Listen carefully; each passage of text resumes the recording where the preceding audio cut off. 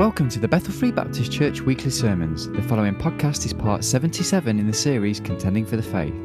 This is the morning service of Sunday the 20th of May 2012, entitled The Glorious Church of Jesus Christ, Part 9, and the Bible reading is taken from 2 Corinthians chapter 8, verses 1 to 15. Here's Pastor Larry T. Curtis. 2 Corinthians chapter 8, and we'll be reading verses 1 through 15. I invite you to stand this morning to honor the reading of God's Word, beginning in 2 Corinthians chapter 8, verse 1.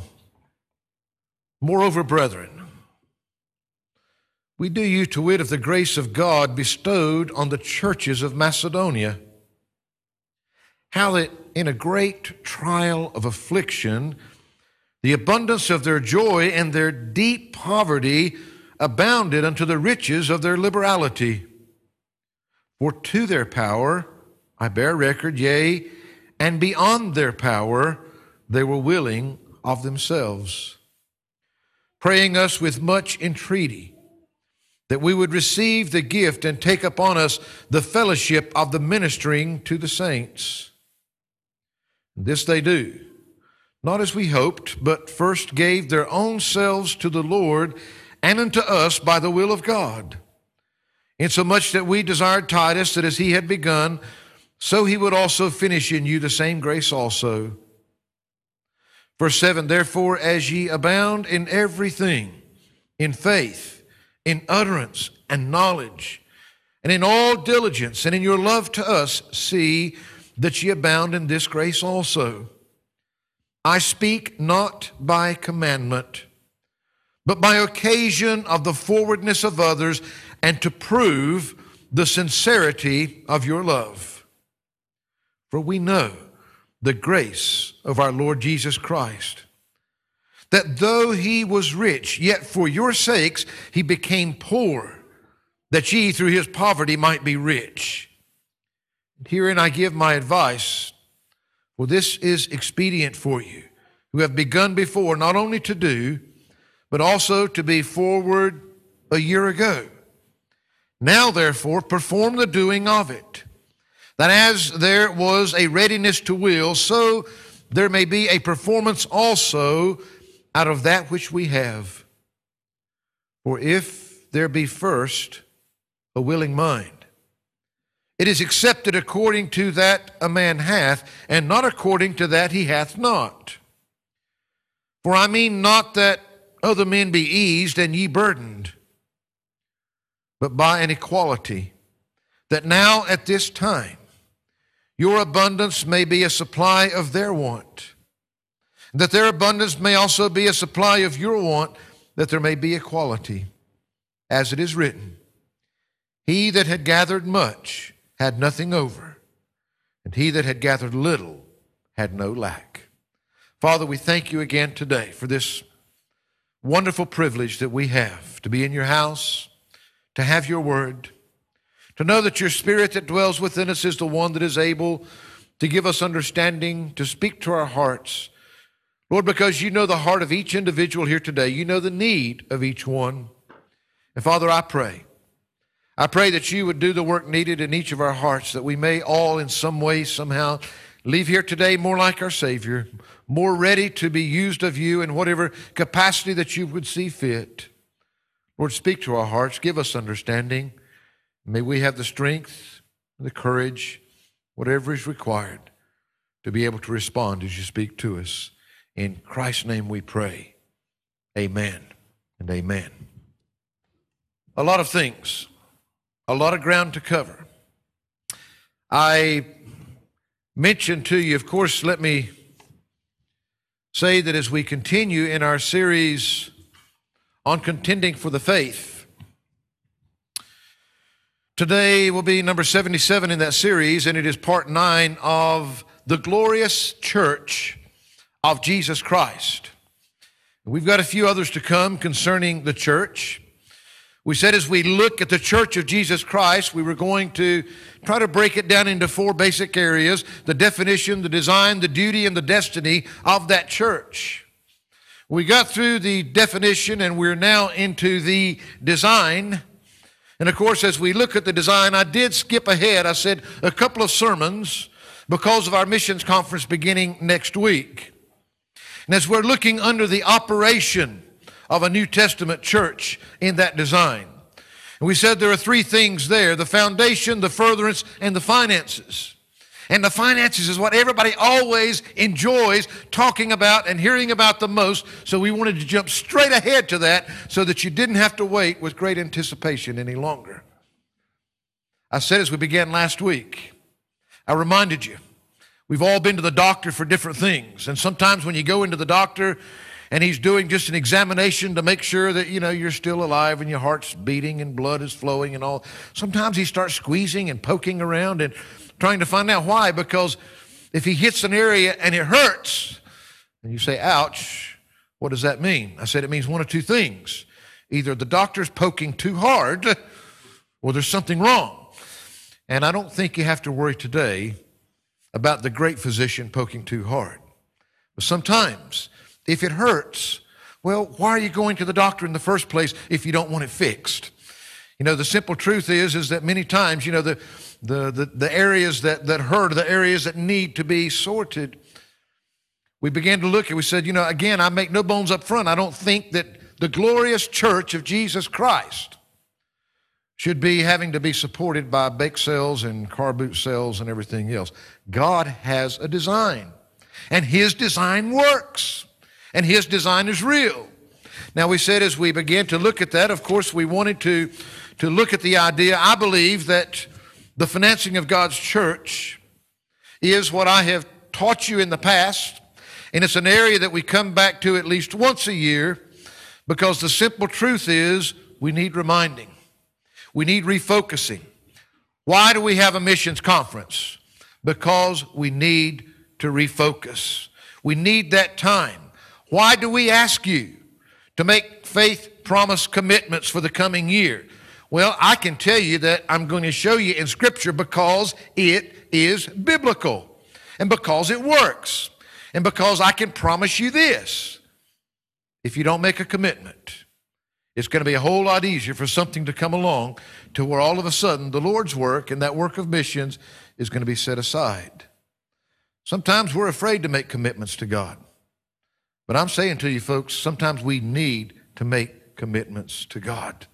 So we're going to be looking at some things. And of course, we said that as we look at this matter of finances, of giving within the local church, that I believe that there are three dimensions. Just like, now a lot of people pay extra to put on these funny looking glasses and watch the cinema in 3D. Why? Because it makes it come alive. It makes you feel like you're right there. You're able to see the full picture is the idea behind it. I believe the Bible clearly gives us. Now, we began looking at one of those last week. And that first dimension,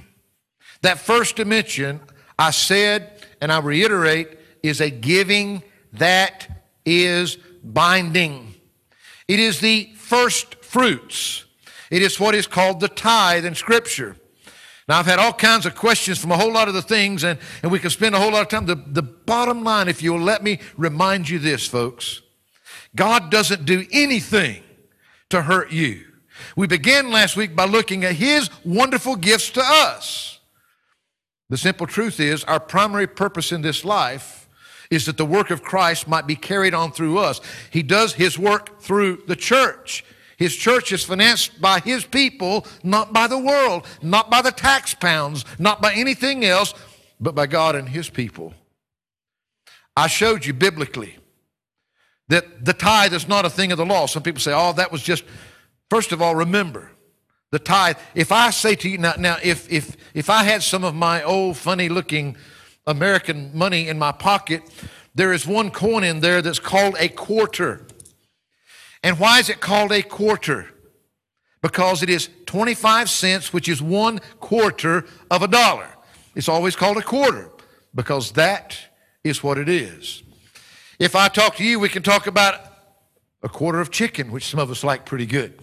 You can eat a quarter of chicken. Why is it a quarter of chicken? Because it is 1/4 of that whole chicken.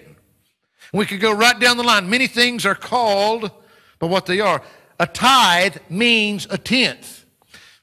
Some think that, once you got out of the Old Testament and the law, that a tithe meant something else. Folks, the meaning of the word never changed. A tithe means a tenth. Matter of fact, I showed you last week that the tithe didn't begin under the law. It began back with Abraham when God first called someone out to be his people, to be his called out people, which is what the church is. Abraham paid tithes to Melchizedek, which the scripture says was a type of Christ. Under the law, the tithe was still there, had been there since God had first set up the nation, since he had first called out his people. Under the law, there were actually 3 tithes, 3 different tenths. 2 of those tenths were given each year, and 1 of them every 3rd year. And we looked at all of those things. And we looked into the New Testament. And we've heard Jesus Christ himself. He commended the tithe. He told them they ought to pay their tithes. It's never ceased. Tithe still means the same thing. And we looked at Malachi and we said very simply this. There's only 2 choices, obey and disobey. Now, I tried to make something else clear here. You're not any less a Christian because you don't pay your tithes. You're just a thieving Christian. You're just a stealing Christian. And I said, if you're part of this church, you're a lying Christian too. Because you promised to be faithful in your support of this church when you became a member. God says, he told, you're stealing from me. You're thieves. How?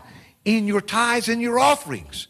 That's God's. Matter of fact, everything we have. Part of the problem is we get all personal and everything that we've got is ours. We worked for it. We deserve it. It's mine. It's all God's. He said, look, I'm going to give you everything that you need. I'm going to lay it all out there. Fact is, you keep 90% of it to do the things you need to do. I only want you to take the 10% to put in to make sure that my work carries on. Truth? When he doesn't get, that's the first fruits. That's what should come off the top before anything else. The tax man, he gets his off the top. Jesus said, render unto Caesar what is Caesar's, unto God what is God's. His is the first fruits. It's always been the first fruits, not the leftovers, which is what he often gets. Now, you're not going to be any less a Christian. And listen, I don't believe because you steal your tithes from God, he is so gracious and he's so loving, he's not going to send down a bolt of lightning out of heaven just to wipe you out of here because you didn't pay your tithes. No, we saw in Malachi the results. Number 1, the Bible said God is wanting to raise the windows of heaven and just pour out blessings that you can't stand. But you keep pulling down the window. You say, no, it's okay, God. I'll just keep that 10%. I'll handle it myself. I don't need your blessings. You say, preacher, I would never say that. When you keep back the tithe, because he said there, prove me. Prove me. See if it doesn't work. See if I won't keep back the devours, those things that would be expenses going out, if you're honest with your tithe. So anyway, that was last week. And if you really want, go back and listen to the whole sermon. It's on the website. But you see, that's the first fruits. That's the first dimension. And you can't even get involved in the 2 that I'm going to give to you today until you're honest with your tithes. Because how can you give God something if you stole from him to give it to him in the first place? You've got to be honest with your tithes, folks. And I'm just saying, we can rationalize a lot of things. I know. I've been there. I've tried to do it too. And I had to learn some lessons the hard way, just like lots of people do. And I'm not saying it to brag, but for many, many, many years now, I've never been in a position to where that I could take what belongs to God to meet my needs here. If things are tight, well, I need his blessings more than ever. Put God first. You say, Pastor, but this and but that. Look, I'm not going to love you any less. And guess what? God's not going to love you any less either. God's give you a formula. If you want to use your formula, then just go ahead. God's still going to love you and we're still going to love you. But if you want God's best, follow his pattern. He said, prove me. Are you proving him or are you not? There's a second dimension to giving. Once God has been given what is his, that tithe, that first fruits, that giving is binding. But the second giving is benevolent. The first giving is binding. It is required. The second giving is benevolent. The first is the first fruits. The second is the free will offerings. We call them free will offerings. We call them love offerings. Well, you got to give him what's his before you can even get involved in the second dimension. I want to give you a very simple, and I'm not going to dwell here because I'm never going to be able to get through to that exciting third dimension. But if you look with me into the book of Exodus, I believe a wonderful, beautiful example of what free will offerings are all about. Exodus chapter 35. Begins here in verse 1. He says, And Moses gathered all the congregation of the children of Israel together and said unto them, These are the words which the Lord hath commanded that ye should do them. 6 days shall work be done, but on the seventh day there shall be to you an holy day, a Sabbath of rest to the Lord. Whosoever doeth work therein shall be put to death. They were a little more serious about those things back then. Miss church, death penalty. Ye shall kindle no fire throughout your habitations upon the Sabbath day. Listen, and Moses spake unto all the congregation of the children of Israel, saying, This is the thing which the Lord commanded, saying, Take ye from among you an offering unto the Lord. Whosoever is of a willing heart, let him bring it an offering of the Lord, gold and silver and brass. Now, what are they getting ready to do here? They're getting ready to build the tabernacle. Now, this has nothing to do. Remember, we looked at what the tithes were last week for the upkeep of the priests and the Levites, for the fellowship of the congregation itself, and for the benevolence of those that were in need. The tithes covered all of those things. Here, they're getting ready to build a building. They're going to build the tabernacle, the place where they're going to come together to worship God. The Bible says, the Lord said, Let you bring an offering unto the Lord. All those that are of a willing heart. Now, you can start to read down through there, and boy, the verses 6 carrying on down, man, they were carrying anything and everything you can imagine. It wasn't just their money. I mean, they were just bringing the stuff out of their houses, their belongings, anything they had that had value to it, they just kept bringing it. Notice what it says in verse 20, And all the congregation of the children of Israel departed from the presence of Moses, and they came every one whose heart stirred him up, and every one whom his spirit made willing. That same thing again. Whom his spirit made willing, and they brought the Lord's offering to the work of the tabernacle of the congregation, and for all his service, and for the holy garments. And they came, both men and women, as many as were what? Willing-hearted. And brought bracelets and earrings and rings and tablets and jewels of gold, and every man that offered an offering of gold unto the Lord. And it goes on down. Look down at verse 29.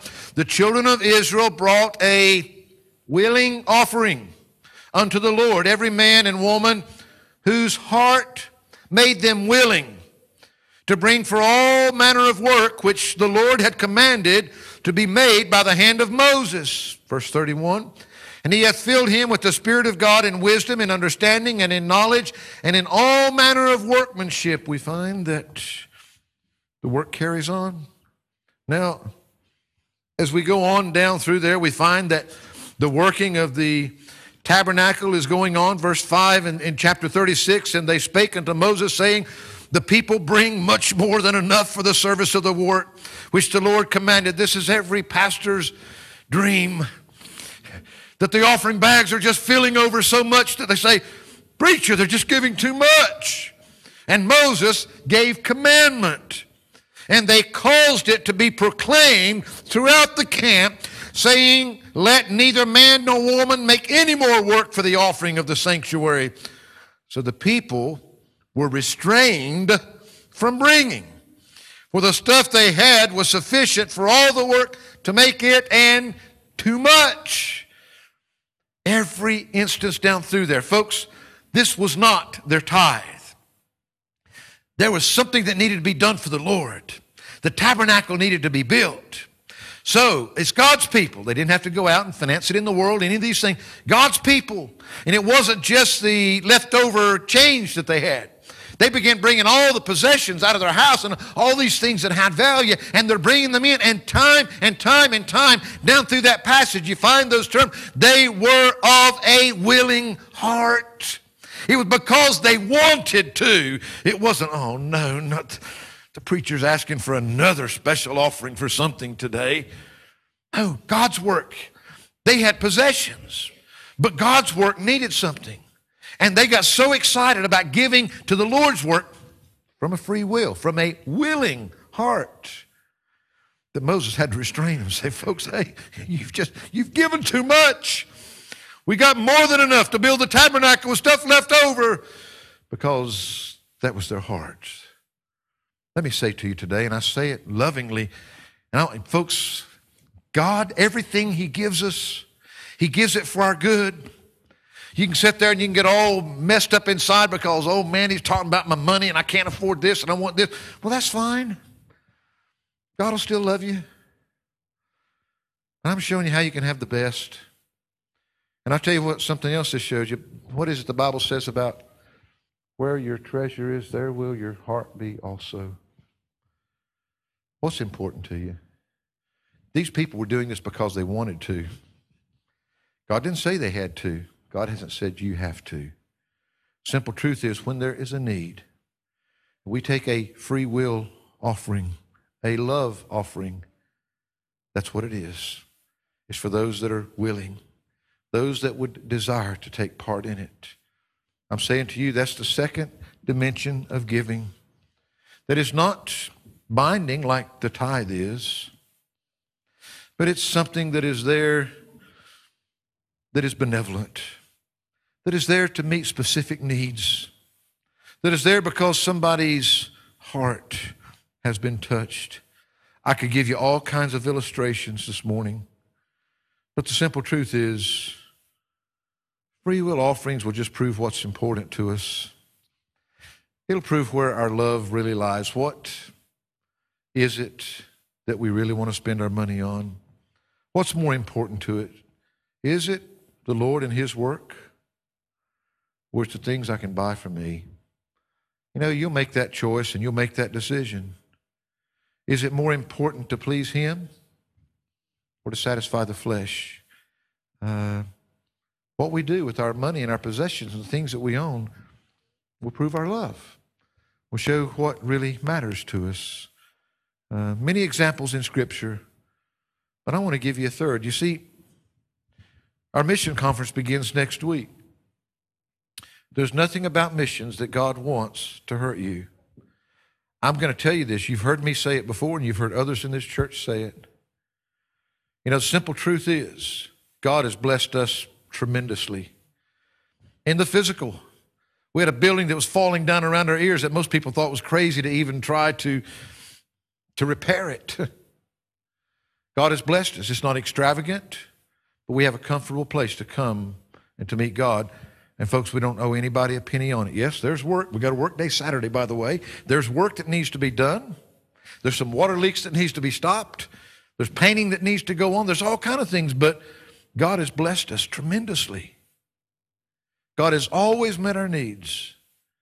And I believe with all my heart that's because God has always had a people here that had a willing heart, that was outward looking, that it matters more rather than focusing upon that we need new carpet and we need new heating and we need new seats and we need all this, that it's more important that we need to get the gospel to the ends of the world. Folks, we can do without our chairs easier than we can do without our missionaries. We can do without a lot of things around here. Matter of fact, you can go a lot of places in the world, they ain't got any chairs in their place. They don't even have a roof over their heads. Sometimes they do, sometimes they don't. If they got a roof, they may not have any walls. We're spoiled. Yet we think we couldn't do without those things. I'm saying we can do without those a whole lot easier than we can do without getting missions to the end of the world. God has a plan for finances within His church. And it's not that anybody would be hurt, but that all would be blessed. The first one is binding. It is the first fruits. The second one is benevolent. It is the free will offering. But the third one, I want you to turn back to our reading for today. That third dimension, it's not binding. It's not just benevolent. It is beyond. It's beyond anything you can do. It's beyond your capabilities. It's getting beyond you into the realm of what God alone can do. I don't say this nastily. The simple truth is that very few Christians, especially in the Western world, where we are so blessed, where we have so much, very few Christians in our part of the world ever really get into, we call it faith promise missions. Simple truth is, most of us never really fully extend the free will offering part, the part we can do. Whether it's out of an abundance or sacrificially, the parts that we can do because God's work's that important to us. We don't get beyond that to get into this faith promise realm that God alone can do. Third world countries, many times where they've got so much less, they're more apt to tap into God doing what He can do because they have nothing of their own to give. We have so much. We read our scriptures here a few moments ago. And I want you to notice here as we begin to look at this third dimension. You see, I would hope and pray, and I can't do anything about this. And I've told you, I'm not trying to hurt you. I'm not trying to poke too hard. I've just given you the Bible. You want God's blessings poured out on you. You think that things are just too difficult and too hard. Hey, just because you pay your tithes doesn't mean you won't have financial problems. The problem is, and again, I don't say this to be nasty, folks, but most of us, we don't really know what that is because we're tight because we can't make the payment on our beautiful homes that a part of the world doesn't even have, or make the payment on our second car that is sitting out there. That doesn't mean we don't have needs. I'm just saying, folks, that's where we are, and I'm just as guilty as you. We live in a world that most of the world knows nothing about. Prove God. Prove God. The thing is that when you do pay your tithes, and then, man, you're so in love with God, and God's work is so important to you that genuinely, just like we read here of the nation of Israel, when you're giving to God's needs, that those needs can be filled, and you're doing it willingly because you want to, you're privileged to have a part in the work of God.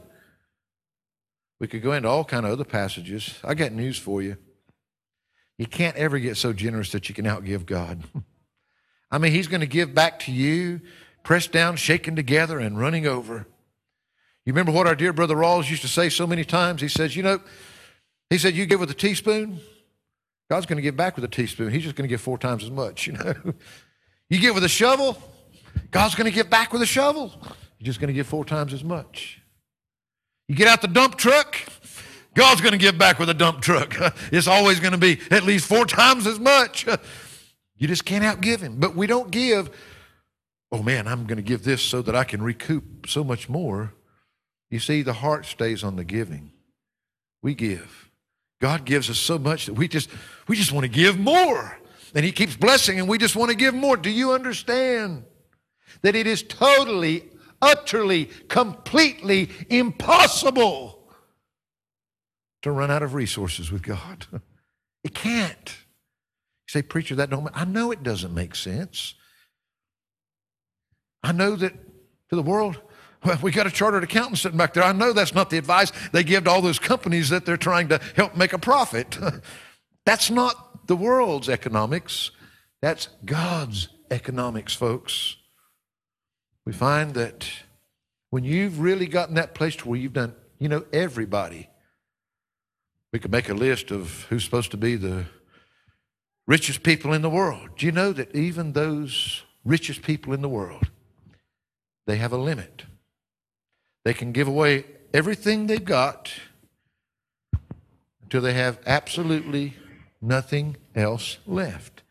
You may be saying, preacher, I'd love to. Man, I love these missionaries. I'd love to be able to do more. But I can't. I can't meet my needs where I am right now. Well, God's telling you how. Pay your tithes. And then sit down and work and figure out what you can do. And then get on your face before God, because notice in these verses, the Macedonian church was being used as an example here in 2 Corinthians chapter 8. This isn't a theory. This was reality. This was what took place.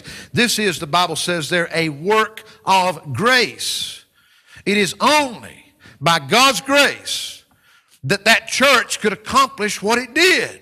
Why? Because he went on to tell us in verse 2 that those Christians were facing a great trial of affliction. He says that they were in deep poverty. They weren't just struggling, folks. They were in deep poverty. And yet, they're joyful. They're generous. They're so liberal in their giving. I mean, does that make sense? Man, they're in great affliction. Everything's going wrong. Everything's coming down upon them. They're in deep poverty. They don't have anything. And yet, here they're getting excited and happy about being able to give something away to somebody else that has a need. They're not complaining. They're not saying, hey, look, I honestly can't afford anything more.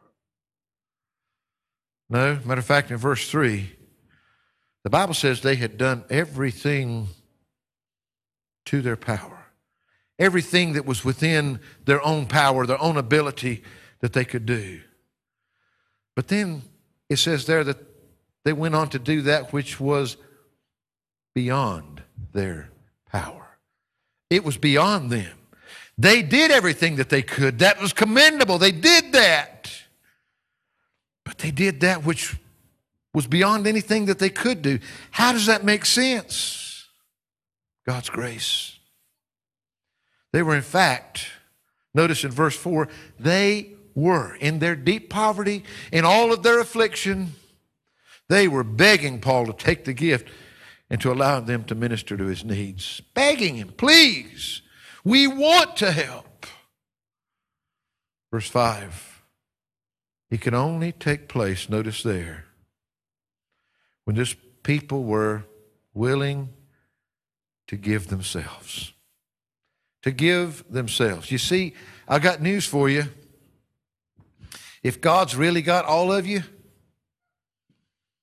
that's not going to be a problem. Maybe God's got all of you except that, huh? If God's got all of you, that's not going to be a problem. He's got it all. He gives you the plan. You say, preacher, but you can practice what you want. You can do it the world's way. You can do it your way. You can hire your own chartered accountant if you want to tell you how to do it. I'm just giving you God's plan. And if you see something different in the Bible, you come show me. Because, folks, this is exciting to me.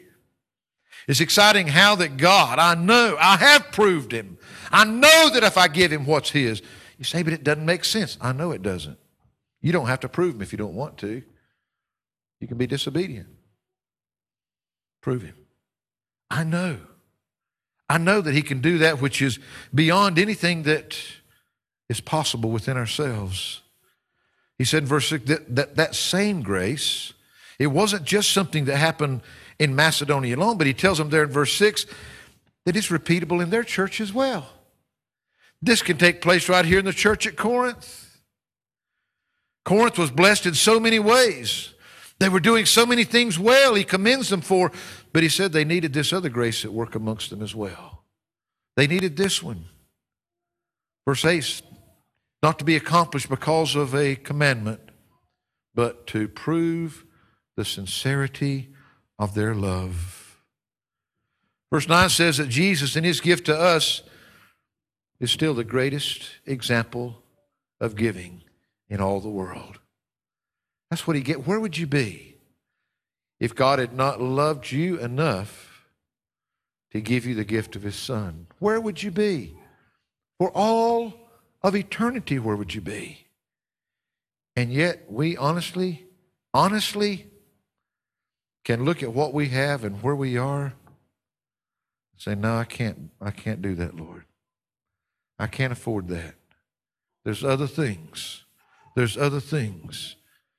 You see, verses 10 and 11 shows us that it was extremely important that they not just promise, but that they perform that which was promised.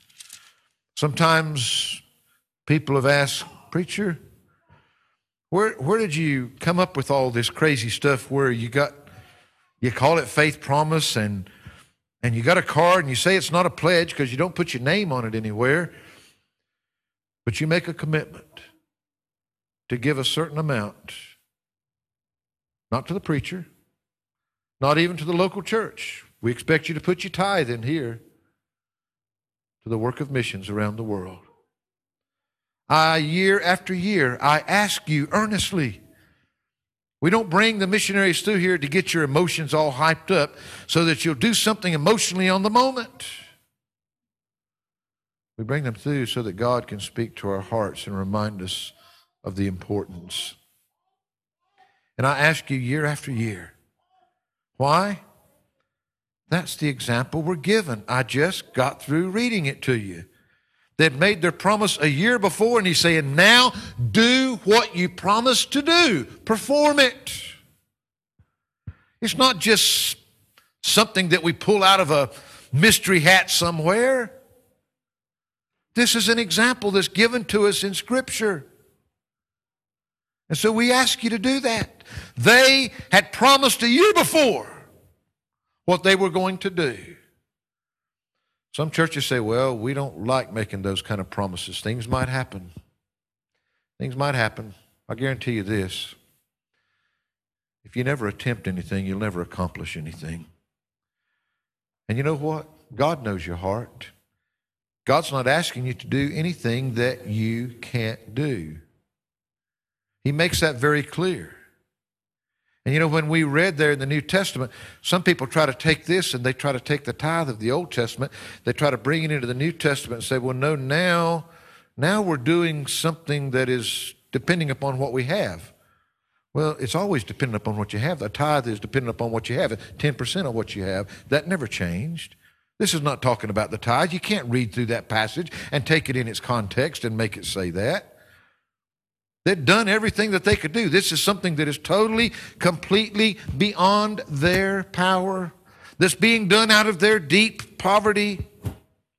It's something that they promised a year before, and now they're being commanded to do it. And so, yes, I unashamedly, because I will promise you, I don't know everything yet. Almost. The only reason that's an almost is because I believe the rapture's close. Because that's when it'll take place, folks. I don't know everything. But I have been around a little while. And I will tell you this. I've seen churches try to come up with all kinds of their own ideas and try to not do it God's way. And it never works as well. It never works as well. I can promise you this.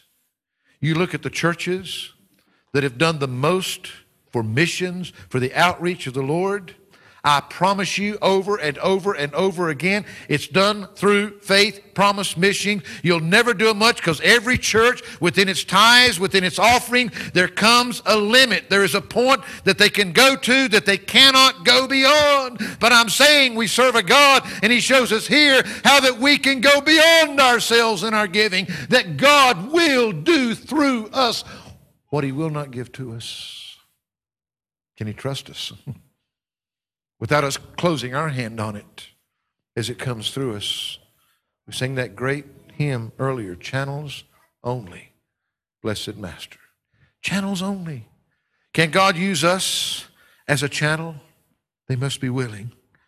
God hasn't taken this of them so that they would be burdened, He said, but that amongst all God's people, eventually His work is going to be done. Your need will be met if you have a need through someone, somewhere. Notice what He says down in verse 24. He says, wherefore show ye to them and before the churches the proof of your love and of our boasting on your behalf. They weren't bragging on themselves. Paul was using them as a testimony. Paul was using them. But he said, you prove your love. You prove where your heart's at.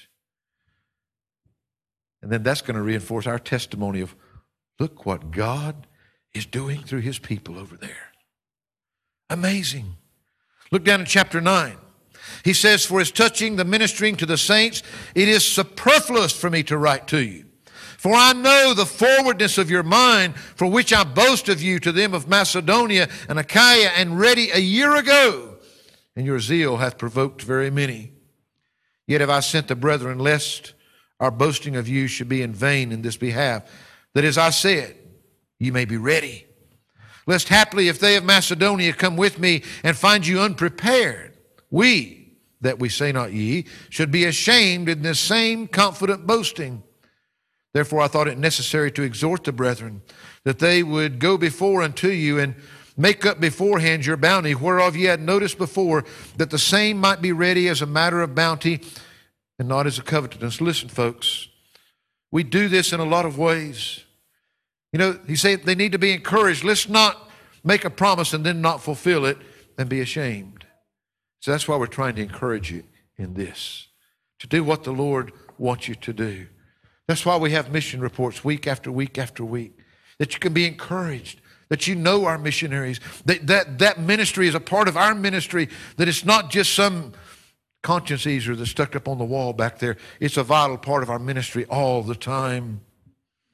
Find that he goes on, he says, but this I say, he which soweth sparingly shall reap also sparingly, and he which soweth bountifully shall reap also bountifully. Every man according as he purposeth in his heart, so let him give, not grudgingly or of necessity, for God loveth a cheerful giver. You see, we got to get back. If it's hurting you, to pay your tithe, if it's hurting you to give your free will offerings, if it's hurting you to even think about making a promise to God about what you're going to do in missions, well, what's God say here? Something's wrong. According as he purposeth in his heart, so let him give, not grudgingly or of necessity, for God loveth.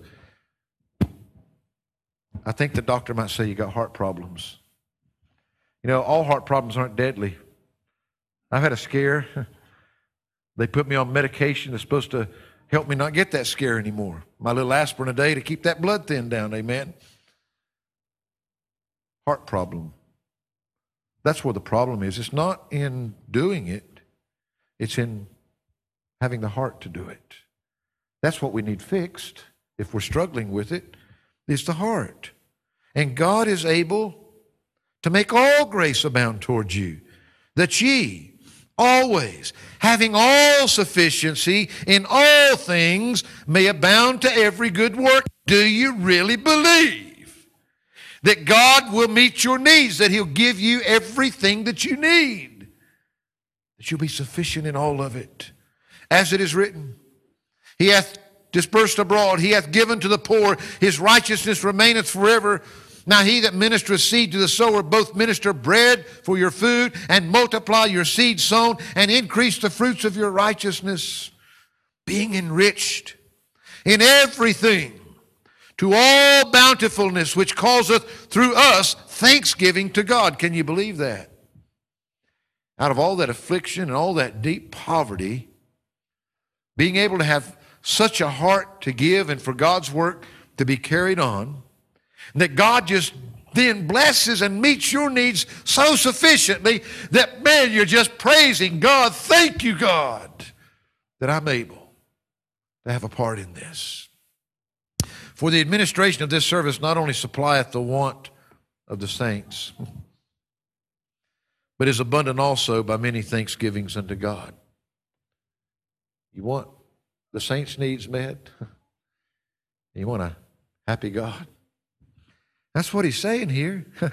It's not only going to supply the saint, but it's also going to cause those saints to be giving thanks to God for all that he's doing, which he deserves. Whilst by the experiment of this ministration they glorify God, the gospel of Christ, for our liberal distribution unto them and to all men, and by their prayer for you, which long after you, for the exceeding grace of God in you, Thanks be unto God for his unspeakable gift. There's so many things that could be said, and we're always fighting the clock. I wish, I honestly, you take and you grasp and you could take and you could break down this faith promise. God only knows how many messages long I could make that in a series. It's exciting. It's exciting. I was part of church for years that I knew I was kind of supposed to pay my tithes. And I kind of had to learn that, and I sometimes did it better than other times, and finally came to a point I realized that. And then I began, as these missionaries began to come through our church, and I began to pay attention. There was something changed in my heart. I wanted to be able to have a part in what God was doing through them. I wanted to. It wasn't that I was having to sit back, oh no, I got to do this. God's going to really be upset with me. No, it created within me, wow, this is exciting. I want to invest in this. I want to have a part in this, Michael. But then, look, I was just as saved. I was a Christian. I was in a good church, but I'd still never in my life that I heard chapters 8, 9, and 10 of 2 Corinthians taught. And you can go back, you can find that you find the same thing with Solomon and other examples of faith promise in the Bible. But man, this started really getting exciting because I was paying my tithes. Man, I was excited about being able to give to the Lord's work and missions. Those were just free will offerings. But then the Bible's teaching that, man, I can give beyond my wildest imagination. How strong is my faith? You say, preacher, you're crazy. Well, you can think so, but I'm happy crazy. I'm enjoying it, praise God. I absolutely love it. Look with me over into chapter 10 and see what the Bible says. If you think I'm crazy,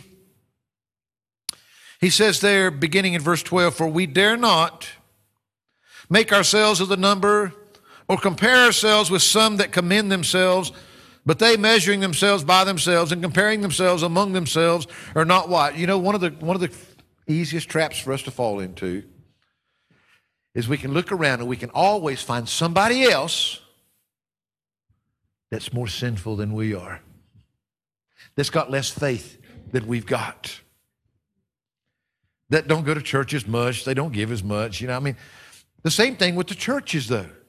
The churches can fall into that same trap. Well, look what we're doing for mission in comparison to that other church down the block down there. We can feel real proud of ourselves, huh? Well, he's saying, hey, you better be careful about falling into that trap of comparing yourselves amongst yourselves. He says in verse 13, but we will not boast of things without our measure, but according to the measure of the rule which God hath distributed to us, a measure to reach even unto you. For we stretch not ourselves beyond our measure, as though we reached not unto you, but we are come as far as to you also in preaching the gospel of Christ, not boasting of things without our measure, that is, of other men's labors. Notice these next words, but having hope. When your faith is increased, that we shall be enlarged by you according to our rule abundantly. When your faith is increased, we're going to be enlarged. For what reason? Notice the next verse. To preach the gospel in the regions beyond you, and not to boast in another man's line of things made ready to our hand. We're not going to have to sit around and brag in what somebody else has done that we're trying to take credit for. He says, when your faith is increased, we're going to be enlarged to preach the gospel in the regions beyond. I'm saying, take it in its context. That's what this is all about, that by our faith, God will do through us what we cannot do to get the gospel to the regions beyond. I didn't make that up. God said it. God gave us the plan. We can just choose to follow it or not follow it. Wow. To preach the gospel in the regions beyond you, and not to boast in another man's line of things made ready to hand. I like the next verse. But he that glorieth, let him glory in the Lord. For not he that commendeth himself is approved, but whom the Lord commendeth. You can rationalize yourself and feel as good about yourself as you want to, but it's really what God thinks of us that matters. And see, you know the exciting thing about this? When we do it God's way, it rules out all this boasting that he's talking about there. It rules out all the us taking credit. Because, you see, the first dimension of giving, it's binding. It's the first fruits. It's the tithe. You obey, you disobey, there are no other options. It's that simple. You can decide to do what you want with it. The second dimension of giving, though, is that after that tithe is that it's benevolent. It's not binding. And it's not the first fruits. It's the free will offering that comes from a willing heart. But then we get into that third dimension of giving. It's not binding and it's not benevolent. We find that it's something that really is beyond. It's beyond anything that we can do. And it's called faith promise giving. It's that which people promise by God's grace. And then we're encouraged to keep that promise, to do what we promised to do. When our faith is increased, the more faith we've got, the more those are going to be enlarged. There's going to be more to be able to go to the regions beyond. I don't apologize to that from anybody, and I'll tell you this. Boy, I thank God. I've never regretted a day in my life the fact that I learned that the first fruits were God's. I can promise you that don't mean I've never had another financial struggle since that day. No, I've had plenty. But I didn't take God's to meet mine. First fruits. I need his blessings. That's his. I don't want to rob and steal from my God. I've never regretted learning that lesson. I've never regretted learning about free will offerings and having a heart for God's work and being able to do what we can.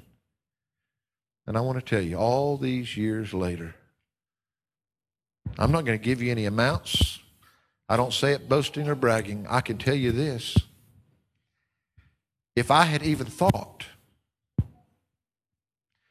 when I first learned about faith promise, and I first made my first faith promise commitment to missions, if I had even thought that God would allow and do through us what he does both in this church and our home church now, I probably would have had a heart attack and just they had to carry me out of the church.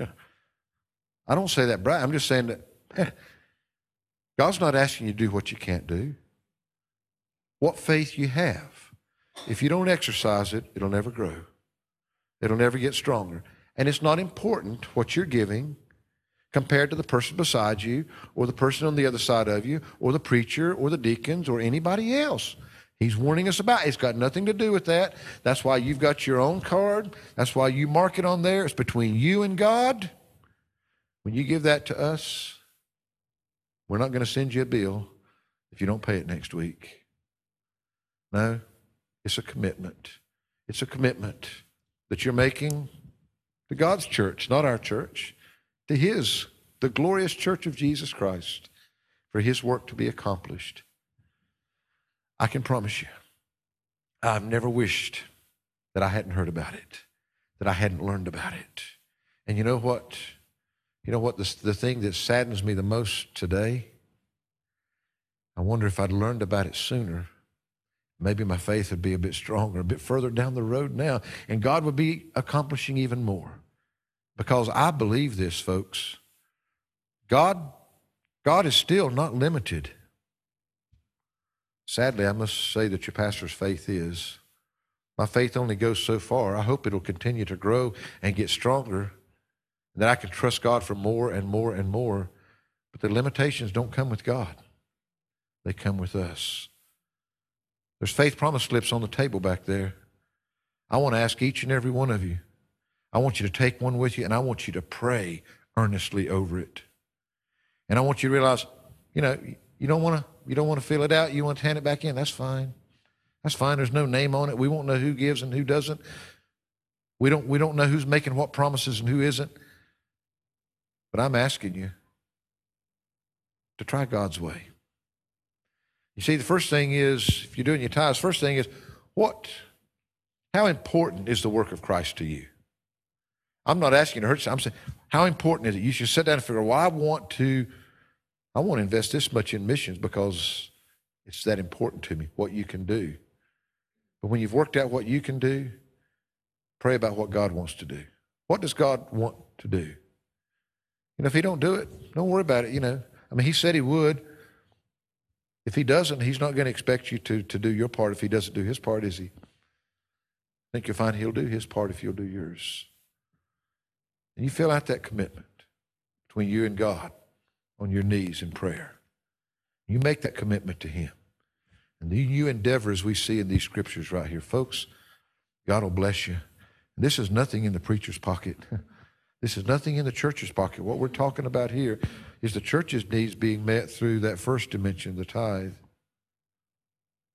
Through that second, that free will, that can just meet all kinds of needs within the church, outside the church, on the mission field. It's just done from the heart. But that faith promise, that's something that's beyond you. It's something that you can only get from God. And don't go making emotional promises that you haven't discussed with God, that he hasn't put upon your heart, that you're then going to turn around and not do. Don't make a promise that you don't intend to fulfill. That's why you need that time, earnest time with God before you make it. Father, we thank you today, Lord. We know that as we approach our missions conference again, Lord, that we move these sermons forward just a few weeks to allow them, Lord, to come in as we approach our missions conference next week. But Lord, we do pray because, Lord, everything that you design in a way that it works perfectly. And Lord, in the organization of the church, in the operation of the church, Lord, you have given us the means for it to be financed. Lord, we believe that we see these three dimensions within Scripture that we can be involved in. Lord, you know where everyone is here today. Lord, we just pray that you would work in hearts.